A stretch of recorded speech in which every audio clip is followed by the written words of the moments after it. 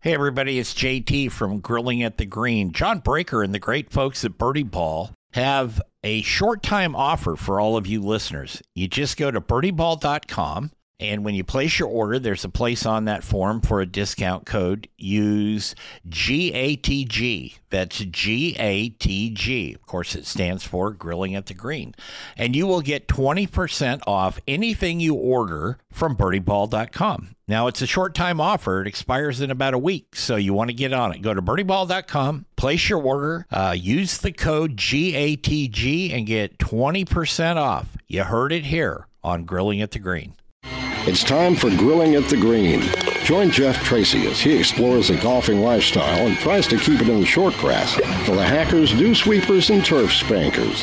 Here's Jeff. Just open up the door and let's take good times in. Tomorrow's gonna be better than today. Hey, everybody. Welcome to Grilling at the Green here on AM 860 The Answer in Portland, KSEY in Wichita Falls, WEEU back in Pennsylvania, and sundry of other stations around the country at this point. We'd like to thank the folks at Painted Hills Natural Beef, beef the way nature intended, and also Ben Hogan Golf, home of the Hogan Demo Program. No risk or obligation to you. Check them out online at benhogangolf.com.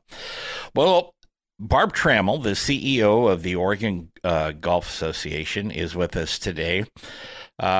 This will be Barb's last appearance on the show as the CEO of the OGA, and Barb's been very kind to me and been on the show several times over the years. But I wanted to take her out with a big shebang here, so she's back. Hi, Barb. How are you? I'm great, Jeff. How are you? Good to be with you. I'm always good. For those who don't know you, because we've got new listeners across the country now, give us a little bit of your history, and then we'll get into being the CEO and all the stuff you've done on rules and things around the country. But give them a little brief snippet about where Barb Trammell came from and how she got so involved in golf. Sure. Well, much like probably everyone who works in the golf industry, I grew up playing the game, junior golf, high school golf, went to college on a golf scholarship. So I've been around the game my entire life. But, it became very clear to me that was my passion and that I would, form some sort of career in the golf industry. I didn't know at the time getting into it, what exactly I would be doing. But as my journey took me from sort of one area of the golf industry to another, I've been really fortunate and have met great people along the way. When I graduated from the University of Alabama, I coached a women's golf team at Mississippi State for about 3 years. They were just starting a women's golf team at that time, and I traveled with the team for 3 years. From there, I got into, actually during that time, I got into the PGA program to get my PGA certification, and I eventually moved down to Jackson, Mississippi, where I took a job as an assistant pro at a private club for about 3 years. Did a lot of teaching, continued to do some playing, and then from there, I had an opportunity to join the LPGA Tour as a rules official, and this was ended up into being a 19-year stint with the tour. I said to myself, well, they wanted at least a 3-year commitment, so I made 3 years, and it quickly turned into 19. So I ended up, just kind of working my way through the ranks. I was the senior VP of tour operations when I left in 2005 just to pursue some other opportunities. So, and from there, started my own company for about a year and a half, just did some consulting. And then the opportunity with the Oregon Golf Association was presented. That was back in 2007. So I started here as CEO at the October of 2007. So I'm actually in my 15th year. So, man, and to think you've done all that by the age of 40, that is great. Exactly. Yeah. I started when I was a mere child. Yeah. Was it tough to get used to when when you're working for the LPGA, much like the PGA or whatever, and you're in those positions that you described, there's a lot going on all the time, and you're out there. I know you've been a rules official at Augusta and done other things, very, very, really cool things. How do you make that adjustment when you come to the OGA? There's a lot going on, but it's very centric for Oregon golf.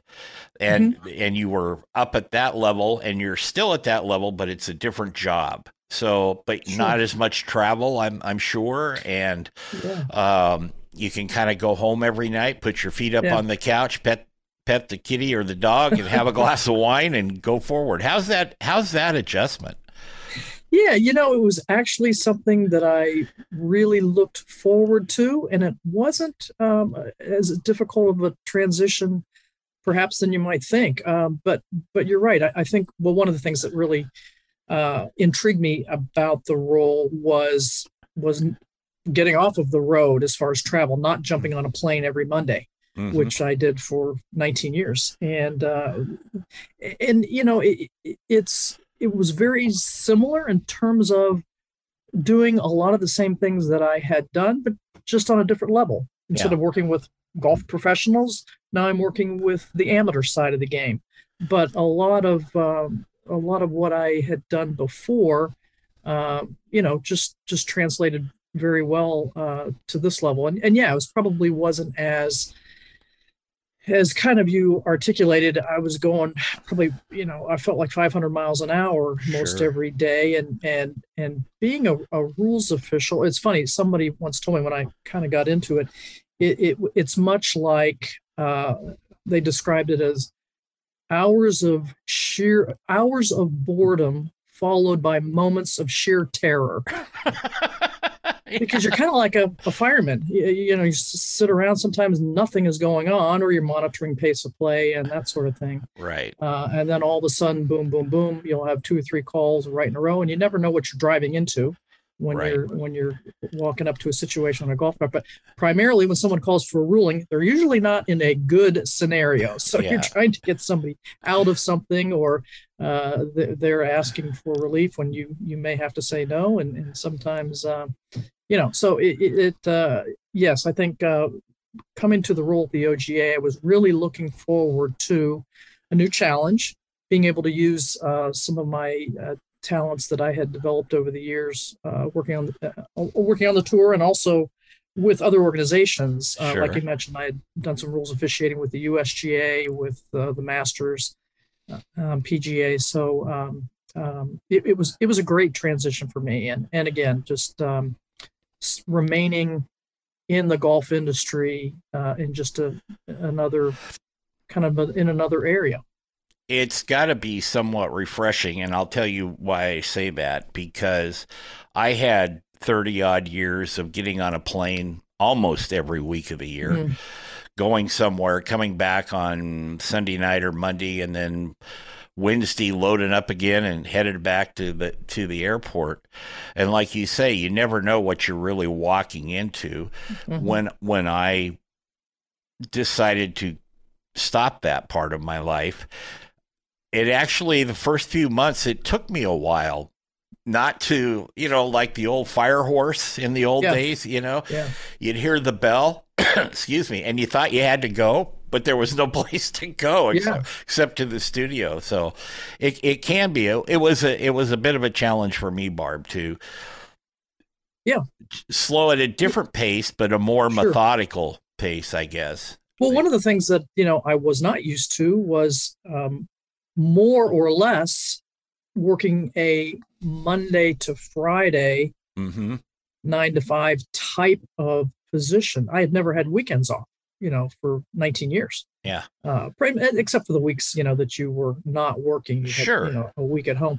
But although we do here at the OGA, we've had, lots of events that go through the weekend. I have a lot of weekend events. So there, were many times that I was on the road, not to the extent that I was before, though. So that was definitely a big change. Yeah, it can be a huge change. But I think you came to like it. actually over a period of time. Yeah, I really did. I mean, I fell into it. It didn't take me long to get acclimated. I will say that, to a different routine. Yeah. And it was just, although it was a different routine, it was still a very challenging routine because every day is different, and that's what I like about it. It's you're not doing the same thing every day. Sure. We're going to take a break here on Grilling at the Green. Barb Trammell, the CEO of the OGA. Maybe we can get some more acronyms in there too. I'm not sure, but we'll try. But Barb and I'll be back right after this.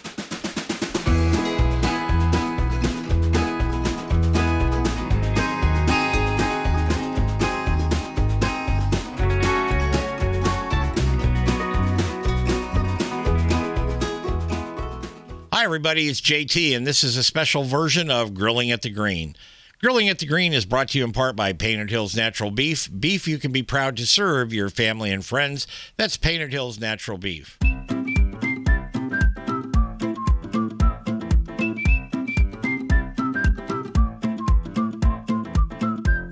Welcome back to Grilling at the Green here on AM 860, The Answer and the Golf News Network. I want to tell you really quick about the Refit tournament coming up June 20th, on Columbia Edgewater. As you know, and you listen to this show, I'm a big supporter of benefit tournaments. And the Refit tournament I'm getting involved with this year, Refit is a 501c3.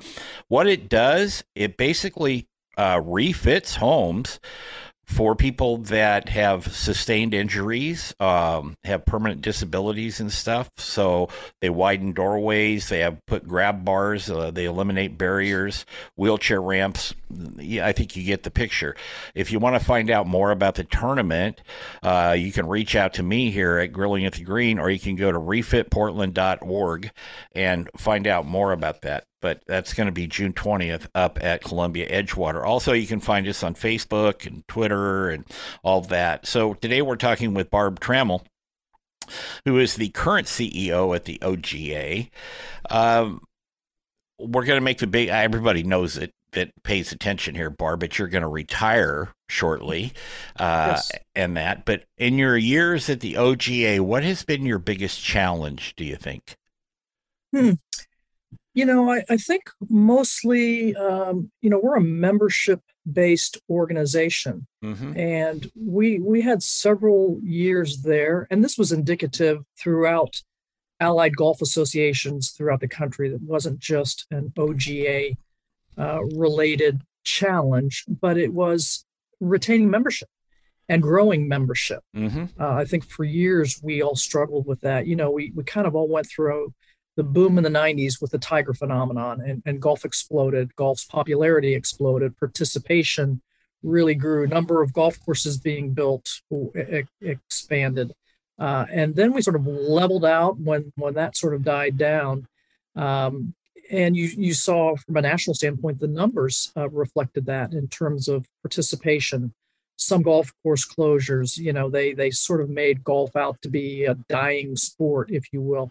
So I think the biggest challenge throughout that time was retaining membership, providing benefits of membership, getting more people to play the game, getting them associated with the OGA and what we could provide in terms of playing opportunities and that sort of thing. And then go figure, we actually started membership growth prior to COVID, but then, go figure, we have a pandemic and golf is popular.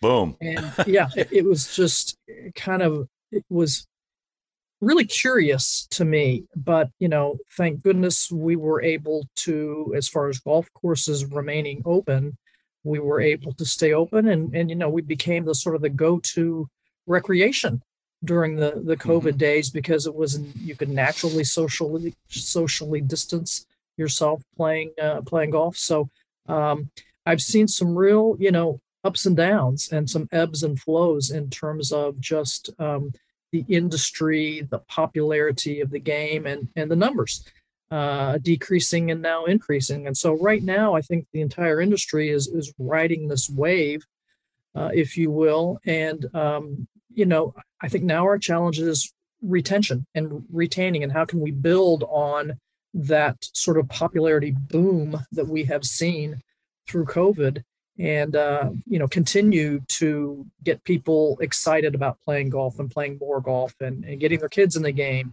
and that sort of thing. So it's been a challenge, but it's also been very rewarding. Yeah, every time I live very close to the OGA, and every time I drive by, there's people out on the course.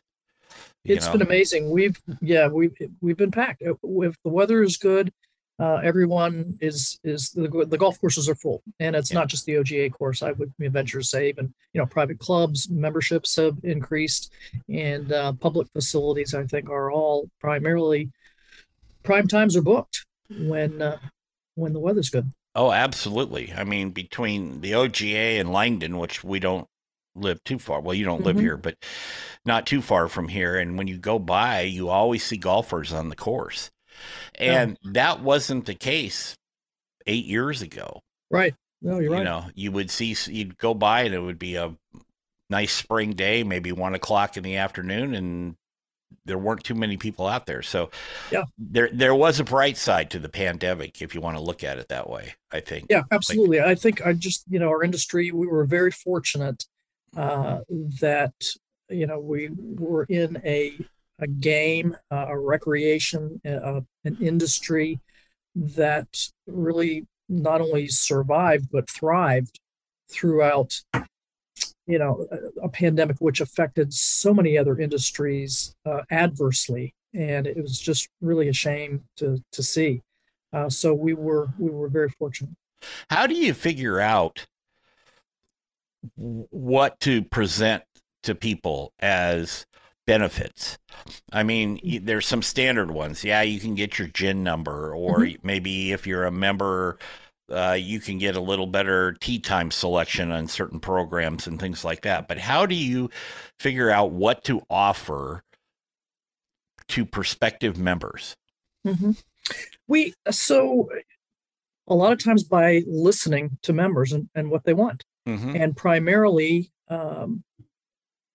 people who play golf want access, affordability, and they want opportunities to play.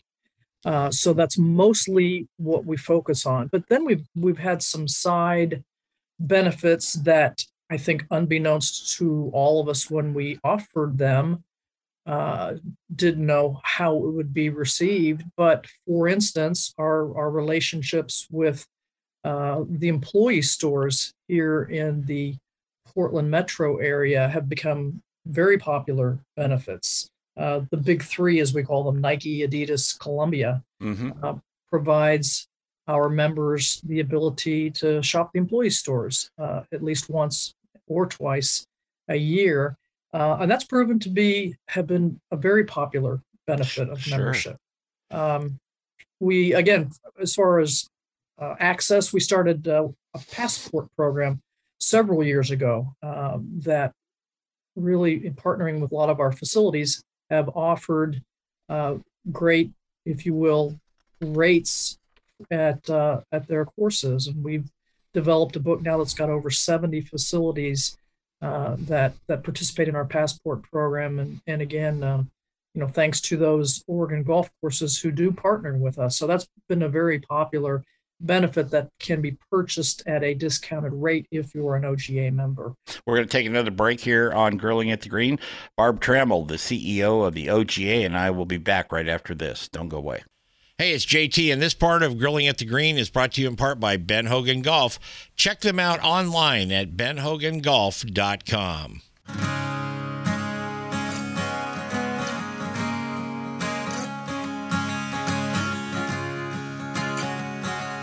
Welcome back to Grilling at the Green. Today we've got Barb Trammell, the CEO of the OGA, the Oregon Golf Association.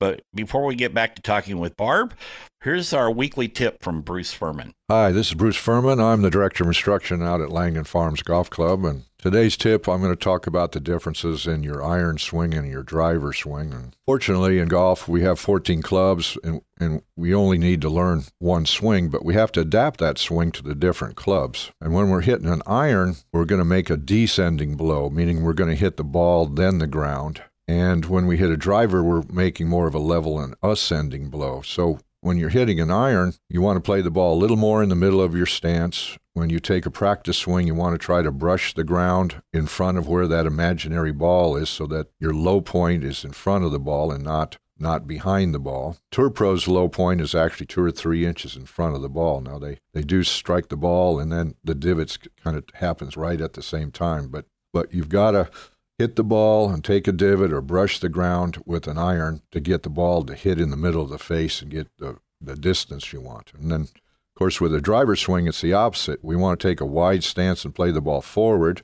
We want to lean slightly away from the target so you feel like you're a little more uphill, because we want to make more of a level or an ascending blow, hit up on the ball. And when you take a practice swing and when you hit your real swing, you want to make an air swing. So that means you can ground the club behind the ball at the start, but when you swing through, don't even touch the grass.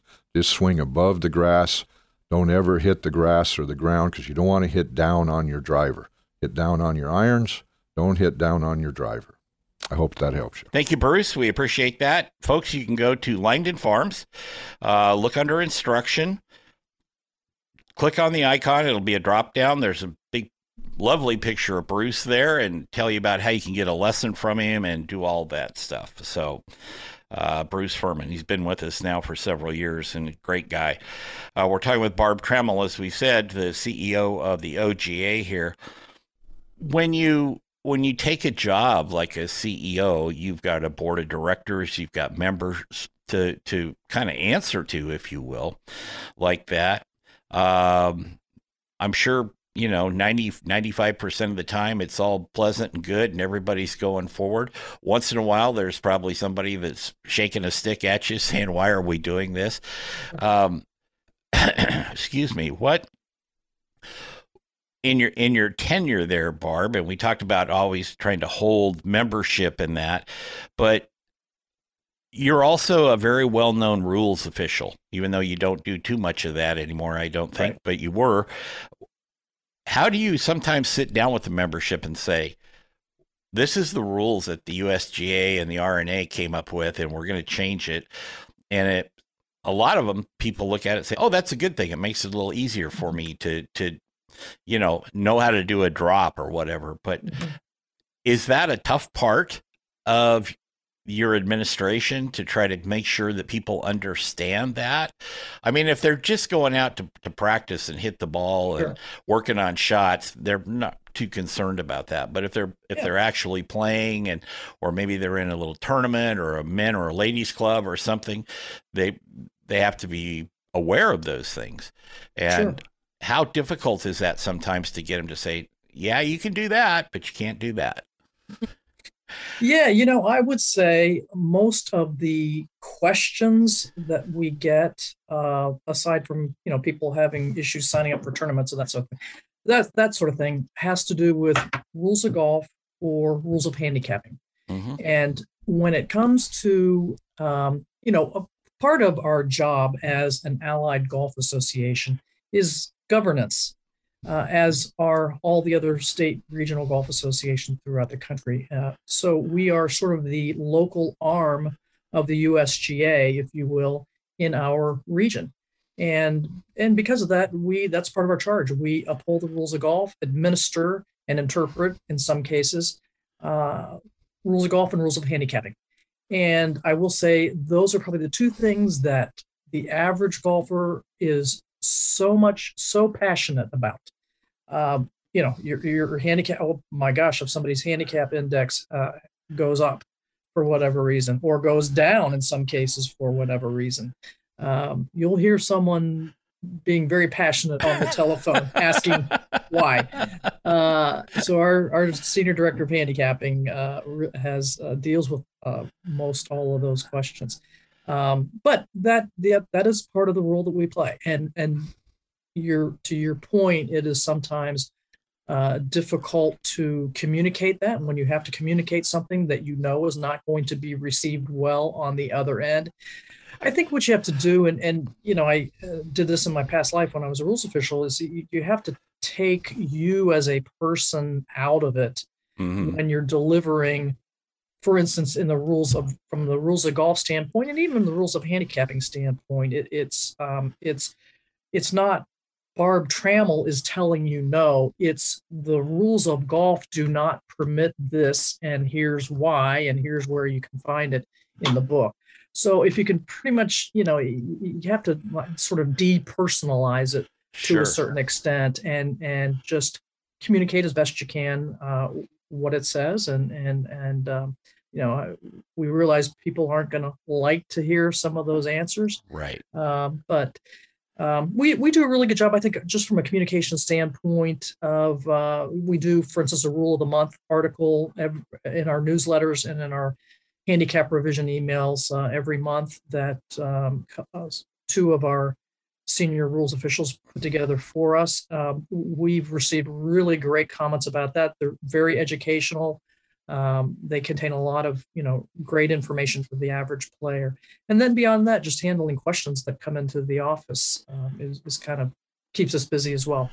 Well, what I liked that you kind of came under your watch, if it will, is that you started doing seminars, for lack of a better term, to encourage people to come, not only understand the rules, but it would help them if they ever had any desire to become a rules official at the amateur level to start with, and help them understand that. Now, I will confess, I've never found the time, just because of my schedule, to come take one, but it is on my bucket list. I will tell you that, to do that. We have to rectify that. We need to get you signed up. Yeah, because I wouldn't be doing this show if I didn't love the game and all that. But I think that's very important. It's kind of like you say. I think you take yourself out of it as a person, and you become a source of knowledge to deal with that. Did you ever have anybody, when you were doing LPGA stuff and that, did you ever have anybody actually kind of, I don't want to say get in your face about it, that wouldn't be right, but vehemently disagree with your ruling? Oh, yeah. On several occasions. I think everyone who's ever been a rules official has had that happen. And they're, on occasion, they'll ask for a second opinion, which is their right to do. And you'll get someone else to come in with a fresh set of eyes and either back you up or in some cases overrule. But and again, especially doing rules on a professional tour, they are in their office, and a one stroke in some cases can mean $30,000 when you think about it. So every stroke counts, and they are a lot of times there will be disagreements, and again, it's not all trying the to time. take yourself out of it. Not all puppies and rainbows out there, for sure. When we had the Winco here, and we were a photographer, I was a photographer, one of them for that, but I would always see the rules guys kind of, it was funny to me, because they were kind of parked in the shade, kind of out of the way, but they had their radio, their headset on, or whatever apparatus they were using. And then all of a sudden they'd be gone. There's a question on 6, and they'd be gone. And then 20 minutes later, you'd see them right back in the shade, which I thought was smart, because usually that was in the middle of summer and it was hot outside, so they were doing that. But I always, they would just kind of disappear. They would go make their ruling and leave and come back. So that was sort of that's kind of what we all do. I mean, you want to be, in some cases, visible but not overly conspicuous. So it's players doesn't want to see you hovering around or cruising up the side of a hole with the group. Now, we do that when you're timing for slow play, but for the most part, people, will cover a certain area. So you always want to, divide your staff of officials up so that someone is always within 1 or 2 holes of the entire golf course to get to a ruling quickly. So that you're covered. We're going to take a break. We're going to be back with Barb Trammell right after this on Grilling at the Green. Hi, everybody. It's JT, and this is a special version of Grilling at the Green. Grilling at the Green is brought to you in part by Painted Hills Natural Beef. Beef you can be proud to serve your family and friends. That's Painted Hills Natural Beef.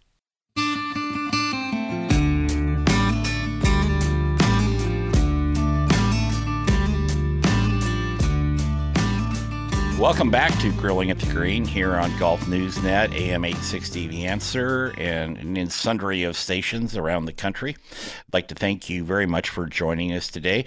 Also, we would like to thank the folks at Painted Hills Natural Beef, beef the way nature intended, and Ben Hogan Golf, tour quality clubs at factory direct prices right to you. That's benhogangolf.com. If you want to email us, it's really simple. You can go to info@grillingatthegreen.net, or you can contact us there. If you go to the website there, there's other links on there, and OGA link on there, of course, and you can contact us that way. We're talking with Barb Trammell, as we said, the CEO of the OGA here. Are you going to keep playing golf when you retire? I think the question is, am I going to start playing golf? Okay. Yeah, I have not played much during my time here. And it is really because of when I worked on tour, I sort of got out of playing. Yeah. As you might imagine, traveling so much and seeing a golf course every day of my life, the weeks I was home, I tended not to want to go to a golf course and do something different. And as you know, when you stop playing for a period of time, it's awful hard to just pick it back up without practicing. So I think, yes, to answer your question, I'm hopeful with more time once I retire that I can get back into it. When is your official retirement date?